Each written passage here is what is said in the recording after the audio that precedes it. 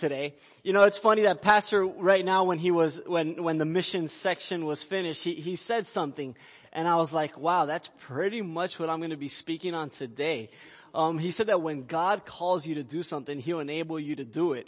And that's the truth. You know, when God tells us to do something, when He calls us to do something, He will enable us to do it. And, you know, for those of you that have been here since the beginning of the year, you've heard him speaking the series on Propel, which if you haven't, go to our website, lccne.org. The podcasts are up. It's an amazing, amazing series. And today I kind of want to add to that in my own way. And it's that God is going to propel us in our destiny to be world changers, to affect our context. And that's what I want to speak on today. You guys have your Bibles with you? All right, so either open them up, turn them on, but let's go to Genesis 50 verse 20. Genesis 50 verse 20. That's the first book of the Bible, right there towards the end, verse 20. I hear pages turning. That's amazing. People still have paper Bibles. I love it. Genesis 50 verse 20. Can I get an amen when you're there? Amen. So it says the following. It says, you intended to harm me, but God intended it all for good. He brought me to this position so that I could save the lives of many people. Another version says, so I can preserve life. So I can preserve life. I'm sure you guys can imagine what story of the Bible that's coming from. That's coming from the story of Joseph. The story of Joseph is an amazing story. Lots of highs, lots of lows. It's a saga, the story of Joseph. Have you guys read it? It's an amazing, amazing story. We see how God takes him through many things, you know, and towards the end of his life, he becomes second in the land of Egypt, second only to Pharaoh, probably the richest, most powerful individual in the land at that time besides Pharaoh himself. But how many know that his life didn't start that way? He went through stuff. He went through things. He had issues. We've all got issues, and he had some serious issues. When I look at the beginning of his life, I was really, really impressed because, you know, we see the story on how his father had given him this beautiful robe. His dad had given him this wonderful robe because the Bible says that his dad loved him more than he even loved his other children. And he was very, very expressive with that love.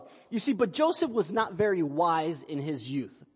He was the kind of kid like most teenagers are that tend to be very boastful. Like, look at this that dad gave me, going to show all his brothers. You know, he had 11 other brothers, or 10 at that time, and showing them all of these things that his dad had given him.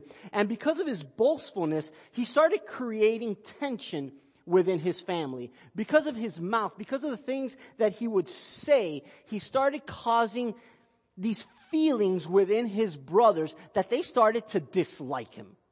They started to dislike their own brother. You know, Joseph was the kind of kid that didn't use his filter. How many know that we all have a God-given filter? And it's right here in between our ears, right? We all have this God-given filter that we're supposed to use. You know, not everything we think we have to say. Can I repeat that? Let me repeat that. Not everything we think of, we have to say it. We gotta use our filter. And Joseph was not the kind of person that used it. He was the kind of person, it seems to me, that he would say what was on his mind, whether good or bad, whether for better or for worse. And that caused him a lot of pain, my friends. It caused him a lot of pain and a lot of heartache, to the point where his brothers ended up hating him. Hating him so much they contemplated murder. They contemplated killing their own brother. Oldest brother Reuben said, no, let's not kill him. Let's toss him in the pit. So they tossed him in a pit. Now I start to think, being in a pit, seeing the sun come up, seeing the sun go down, seeing the sun come up again, seeing the sun go down. That's a scary place to be in. Being in a pit by yourself in the middle of the desert is not a safe place. It's not where you and I want to find ourselves. It's a scary, scary place. And I think a lot of it had to do just because of that not using his filter, because he couldn't keep his mouth shut. And that ended up causing him lots of pain. You know, there's a saying in Spanish that I happen to love, and it says, el pez por la boca muere, which means that a fish dies by his mouth. Okay, I know we have several master anglers within our church community. I'm thinking of a couple right now. I won't say any names, Brother Terry, but I'm thinking of a couple. You know, and it's so true. Many times we can get ourselves in serious trouble because of the things that we say, because of the way we open our mouth, you know, and not applying that filter. But how many know that our God is a God of restoration? Amen. Our God is a God that restores. Our God is a God that takes the foolish things of this world to confound the wise. Our God is a God of transformation.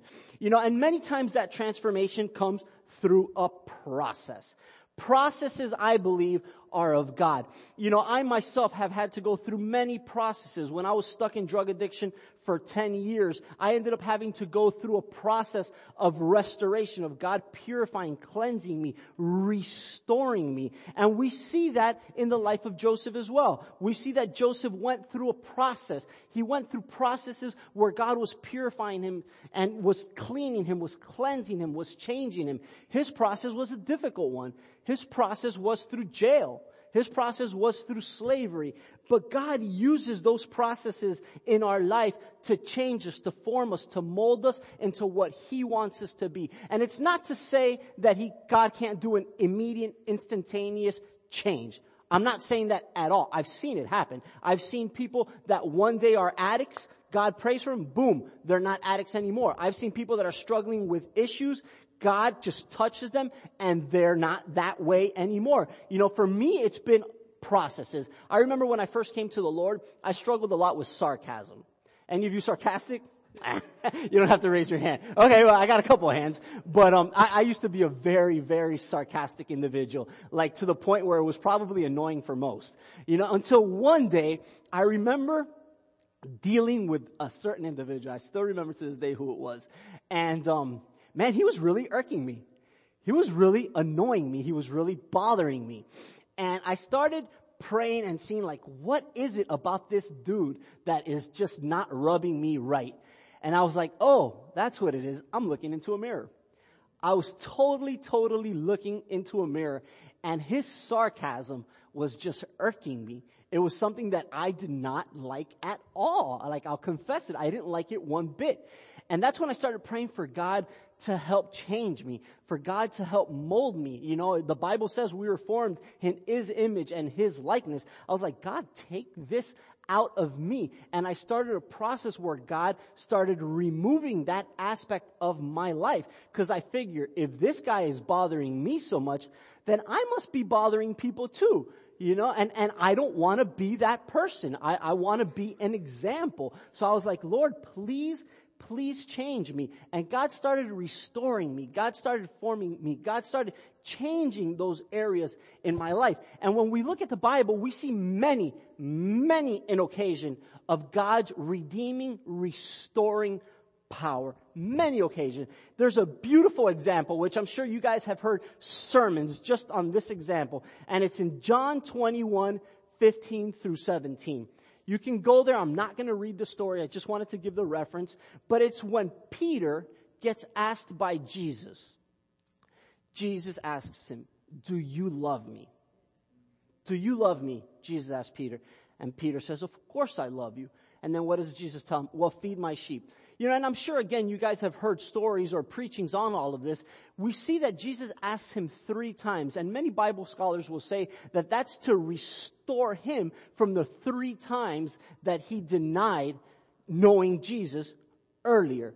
God is such a God of restoration. You know, He takes us and He goes forming us. He goes changing those areas in our life that need to be changed so that we can be more like Him and so we can make an impact in this world, because that's what we have been called to do. You know, we see the story of Peter, for example, and this was a guy who earlier denied Jesus 3 times.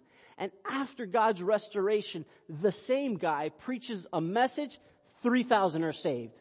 Preaches another message, 5,000 are saved. This is a guy who walks by people and his shadow heals people. This is a guy that was used mightily by God, an individual whom God says, I will build my church upon you. But when we look at his before, he was a guy like you and I. He was a normal individual. There was nothing special about him. This was a guy who had issues. He dealt with anger. He dealt with anger severely. I tend to call him passionate. That's what I think he was. I think he was a passionate individual. But many times he didn't express that passion in a healthy way. And we see that he had to deal with anger. We see this guy being the one that pulls out a sword and cuts the ear off of the guard that was going to come take Jesus. We see men like Joseph who were boastful, who tend to be proud, people who were not looked favorably upon by others. We see a transformation that God does in their lives. We see that God takes them, being who they are, switches them around, polishes them up, and puts them to serve for His kingdom. You know, when I went through Youth Challenge, the founder of that ministry, Raul Gonzalez, he had a saying, and it was this. He said, there's a treasure in the attic. Okay? Now, I want to change that up because I think that there's a treasure in all of us. I think there's a treasure absolutely in all of us that God wants to, through process, through pressure, through the trials of life many times, bring to the surface to be able to use for His glory. You know, Jesus, He receives us as we are. He receives us just as we are, but it's through that process, it's through walking with Him that He cleanses us, that He polishes us, that He goes making us beautiful and perfect to be able to use for His glory. You know, a little bit earlier we talked about fishermen, and I want to give another example. So, when I go to Miami, I love fishing. I love to do it. There's a type of fishing in particular that I like, and it's called backcountry fishing. It's on the flats. It's sight fishing where you go through the mangroves and you're in like 6 to 8 inches of water and you're catching fish by sight. It's an awesome type of fishing because the fish that you get there are delicious. I like to eat what I catch. You know, you have things like redfish, trout, which to some of you that may mean nothing, but it's really good fish. But what I like to do is once I catch them, I like to bring them onto the boat, and then once we hit inland, what do? We go to a cleaning station, which is like a basin where water's flowing, and that's where you skin it and gut it. And that's when you take it home. You know, many times I think God wants to do the same with us. He catches us just as we are. He catches us with all of our filth. He catches us with all of those things that need to be cleansed and purified us. And then He takes us to that cleaning station. And in that cleaning station, He starts slowly but surely cleaning us out, removing all of those things that are in us that He doesn't want, or all of those things that are in us that might hold us back from fulfilling that purpose or from fulfilling that mission that He has for us. He takes us along that process and He starts purifying us. He starts cleaning us. So I say, come as you are, yes. But as we're walking with Jesus, there should be change. There should be change in our life as we are walking in Jesus. We should not be the same person we are now as when we came to God. You know, I was watching a series one day, and it was a married couple, and the guy says about his wife, I love her as much as I did the day we got married. And I was thinking to myself, there's probably a problem there. It seems to me like there's an issue with that. Because in my mind, I love my wife more than I did the day we got married. And I think that should be true for all of us, that we should love our spouses more than when we got married. And I think, you know, as we're walking with Jesus and He's cleansing us and He's purifying us and He's taking all of those things out, you know, our love for Him and His love for us should go growing. And as we're loving Him even more, we want to be more like Him. We want to do what He wants us to do. We want to eliminate those areas in our life that are not pleasing to Him. You know, and once we start doing that, we start seeing change. I know that right now, I've been saved since when? December of 2005 was when I got saved. December 5th, 2005 to be exact. And since I got saved, I know that I am not the same person that I was when I got saved. I am a different person. There's no doubt, no question about that. I'll go to Miami, be walking down the mall, see one of my friends, and they'll be like, Chris. and they say the nickname they used to say to me back then, which I'm not going to say from the altar. They'll be like, Chris, is that you? And I was like, yeah, man, what's up? And we would talk and they're like, oh my goodness, you're different. I'm like, yeah, God's been good. I've changed. And that should be true for all of us. We should not be the same. We should be changed. Come on, let's give Jesus a round of applause this morning. We should not be the same person. We should be changing, And in Acts 1:8, which by the way, how many of you have been reading Acts? Remember, you had homework last week. We're all supposed to be reading the book of Acts. And there's a scripture in Acts. I mean, the whole story it's a great, great book. Very, very readable, if that word even exists. But Acts 1:8 has a very, very famous portion of scripture, which I would like for you to go to actually. Let's go to Acts 1:8.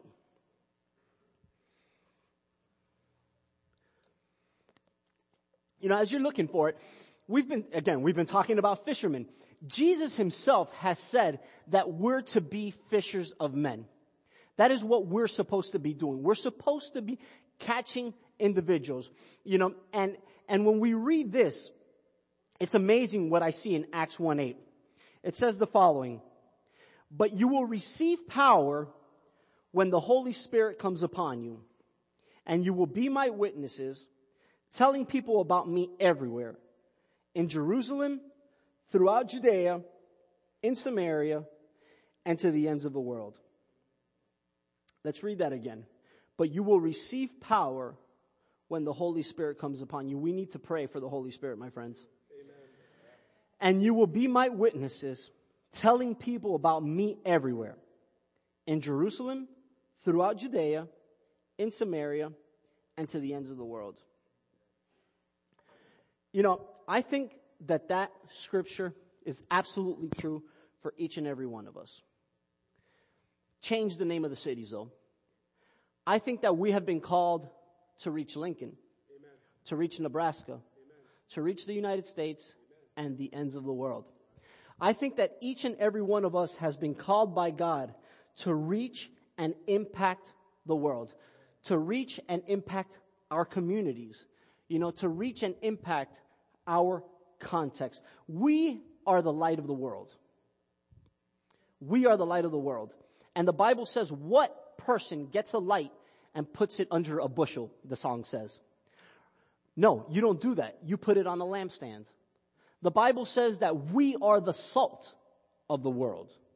But what good is salt if it loses its flavor? We have been called to make a difference. We are not like everybody else. We are not like everybody else. We have someone who causes a change. We have someone in us who makes us different. We have Jesus in us who has called us to be different wherever we are, to make a change wherever we are, to cause an impact wherever we are. Wherever we go, people should see us and be like, that person is different and I want what they have. We cannot be the same as the world. We are called to be different. We have a great calling. God has called us to impact the world. A little while ago, we had Andy and Pastor Solo up here talking about his mission trip. I love missions. I absolutely love missions. I lived on the missions field for 8 years, and missions is a part that is very, very close to my heart. It's something that I've heard Pastor Dustin say, we all have a pocket for something, and I got a pocket for missions because I love missions and I love the work of the gospel in missions. And many of us want to go on missions trips and cause a change around the world, and that's amazing. I applaud it, and I think we all should do it. But I want to confront ourselves today and ask ourselves this: are we changing our community? Are we changing our context? Is my workplace different because of me? Is my school different because of me? Is my neighborhood different because of me? Are we mission-minded within our communities? We all, have those dreams of grandeur, or at least I do, of wanting to change the world, because I want to change the world. I want to make the world better for Jesus. But are we starting right now? Are we starting within our communities? Are we starting in our neighborhoods? Do our neighbors know what's different about us? Do our coworkers know what's different about us? Like me, for example, you're not going to catch me cussing. You're not going to catch me doing it. And I've had people ask me, oh, I've never heard you cuss. I'm like, yeah, because I just don't talk like that. And that starts a conversation of why I don't speak that way, because they see that I'm being different in that sense. And we are all called to be different. We are all called to make that impact. When I moved to Lincoln, I had ideas. I was doing the math, and I've been here for almost 2 years. In July, it'll be 2 years that I've been living in Lincoln. And I had an idea of how things were going to be. I hadn't, how we all make up these ideas in our mind of how things were going to be. I still remember when Pastor Solo and Pastor Jerry came to us in Guatemala, to my wife and I, and we're talking about coming to Lincoln. Like, the first thing I did was totally Google Maps. Where is Lincoln, Nebraska? Like, I had no idea. And looking it up, and now being here, I had my mind of ideas of how things were going to be based on my experiences. Living in Guatemala for most of my Christian walk, there's ways that you do things over there. There's protocols, there's ways you evangelize, there's ways that you go and you bless people, which is very different from the way you do things here. Culture dictates a lot of that. And my experiences had showed me how I was supposed to do things, how I was going to evangelize, how I was going to flow. Well, when I got here, how many know that I faced a rude awakening? Rude awakening. Things were very, very different than the ideas that I had made up in my mind. In Guatemala, you go to a village in the mountains, and the homes are shanties, made of wood and like corrugated sheet metal.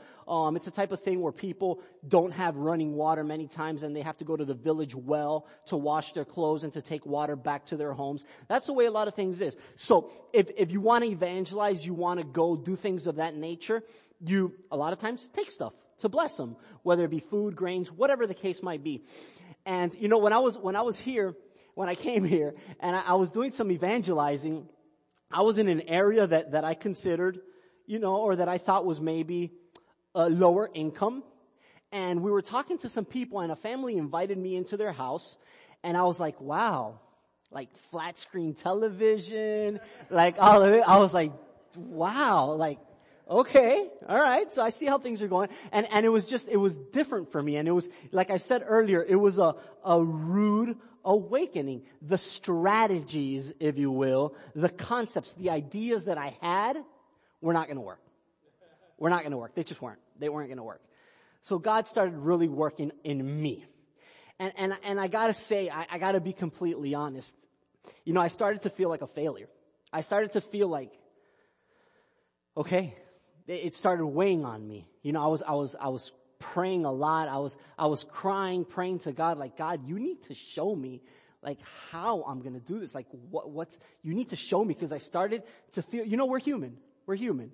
And we start getting that weight upon us, like, this is not going how I was expecting it or how I thought. What I know, everything I know is not working anymore. God, you need to teach me. You need to teach me what I need to do, And it started getting to a point where I was missing Guatemala, but in an unhealthy way. You follow me? It was getting unhealthy the way that I was missing Guatemala. And then I was actually having a conversation with Pastor, and he was telling me his experience on how God spoke to him and his wife, when they were living here.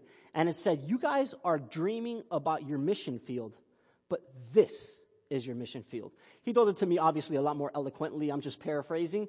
But he basically told me, that God spoke to him and said, this is your mission field.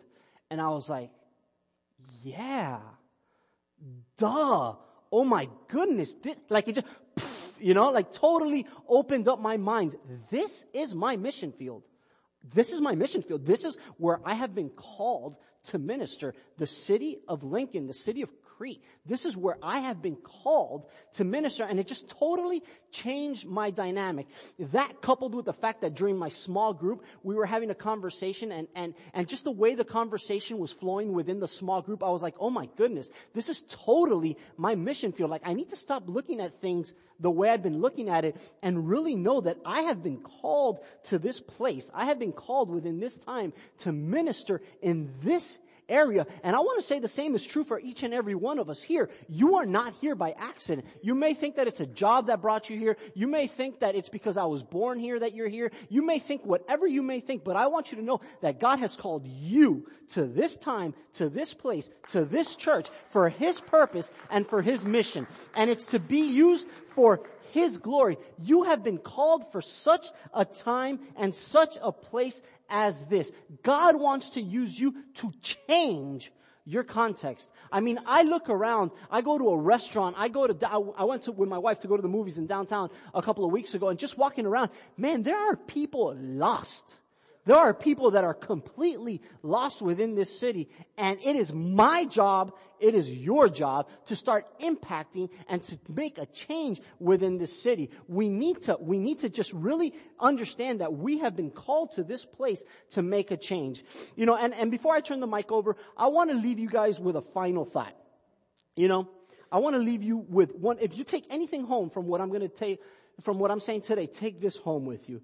You know, we many times think of ourselves as incapable of doing great things for the kingdom of God, but every great change starts with one small step. Every great change, I'm going to read that again. It came to me the other day and I was like, this is good.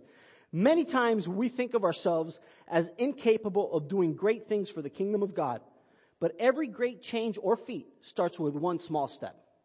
Everything starts with one small step. We look at great empires of the world. We look at huge companies like Google. I was seeing a meme the other day where it shows that Google was started. I mean, you can't believe everything you see on the internet, obviously. But it says that it started like in a garage. And that's amazing. And now it's a huge conglomerate company. You know, it's amazing. I think of my son, Sebastian. You look at him now, he's running up and down just causing holy terror everywhere he goes. You know, but I'm thinking about when he first started walking. When he first, this past summer, stood up with those wobbly legs and took his first step. That first step that he took, I'll never forget, we filmed it. That first step that he took was what led him to now be running up and down. And it's the same with us. We have to take that first step. We have to take that first step. Whatever it is that God has called you to do, whatever it is that's tugging at your heart, whatever it is that God has been working on you, we need to take that first step. Everything starts with the first step. You know, maybe there's not this one thing that God is tugging at you. I would say start praying, because I don't believe you're here by coincidence. I don't believe in luck per se. I believe that we have all been called. I believe we have all been called. And all of you who are hearing this, it's because God wants you to take that step. There's something that He wants you to do. You know, I read in a book once, and I've probably said it before, that there's a ministry or a person that's not being reached or done because you're not doing it. It's that important. You are that special to God that He has a specific ministry and thing that He wants you to accomplish for Him. Please stand up.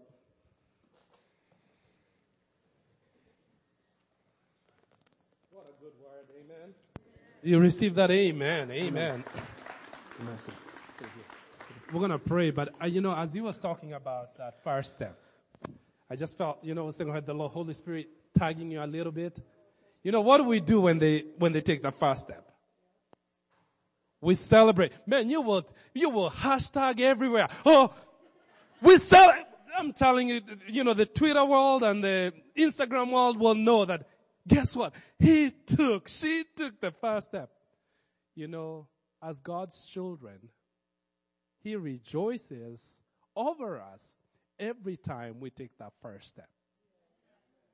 He rejoices over your life. Even as you're sitting here and Pastor Chris is talking, and you're feeling something inside of you and say, I got to take that one step. Sometimes the first step is simple.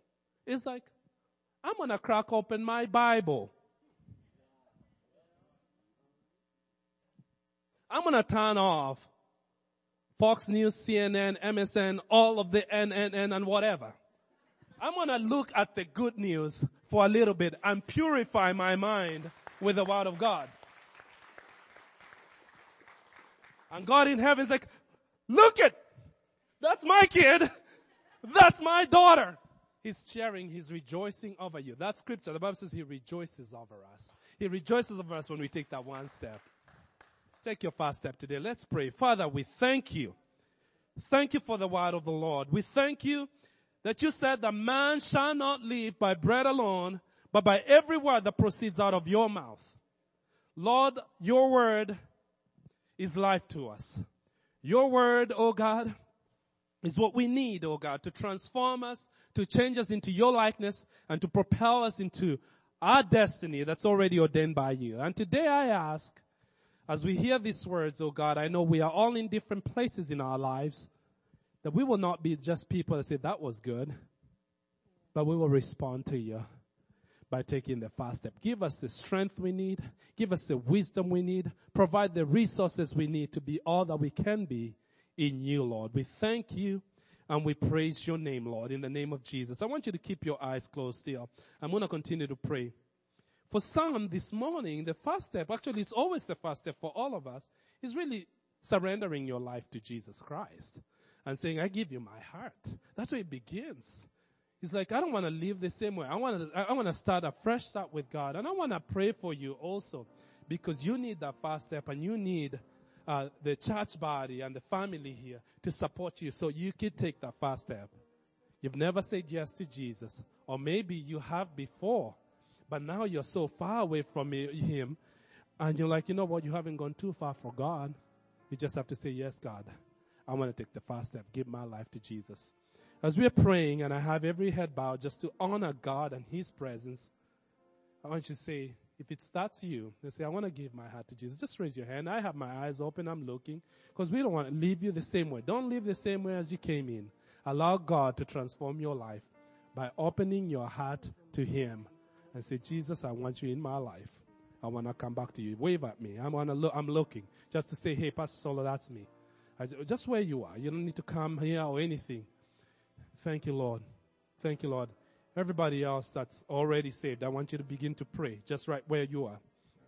Yes, oh God. It is this important to God. And that's why we're taking a little moment. The courage you need today. God, I pray for those that are struggling with just courage or embarrassment or fear, Lord. You said if we are ashamed of you, you will be ashamed of us. And Lord, I just pray today that you infuse in their hearts the strength they need to say yes. Yes to God. Forgive me my sins. Fill me. Let me start a new walk with you. Lord, I pray for that strength right now and that courage in the name of Jesus. If that's you, I'm giving you a moment. God sees you. He wants to restore your life. He wants to begin a restoration process in you. And you say, maybe it's just recommitment. You've been far from him and you're like, I need to make things right with God. That's the first step. And that's why I'm dwelling and I'm spending a lot of time, because I don't want you to miss this. It's so important. It's so important to God. He loves you. He sent his son Jesus Christ to die on the cross for you. And he wants to save your life. If that's you, wave your hand. I want to see it. I want to pray for you. Thank you. Thank you. You can put your hand down. I see it. Thank you. You can put your hand. God sees your hurt. Not just your hand. He sees your heart. He says, men look at the outside, but God judges the intentions of the heart. If that's you, I want to give you a moment. I just feel in my heart there's somebody today that you say, you know what? I need a fast step. And I'm not getting a release because God is wanting your heart. He wants to restore your life. He wants to begin a new thing in your life today. And today is your day of salvation. Give you one moment. Thank you, Lord. Anybody? Anybody else? I say, thank you. Thank you. All right. In this case, I'm going to ask us to pray together with this.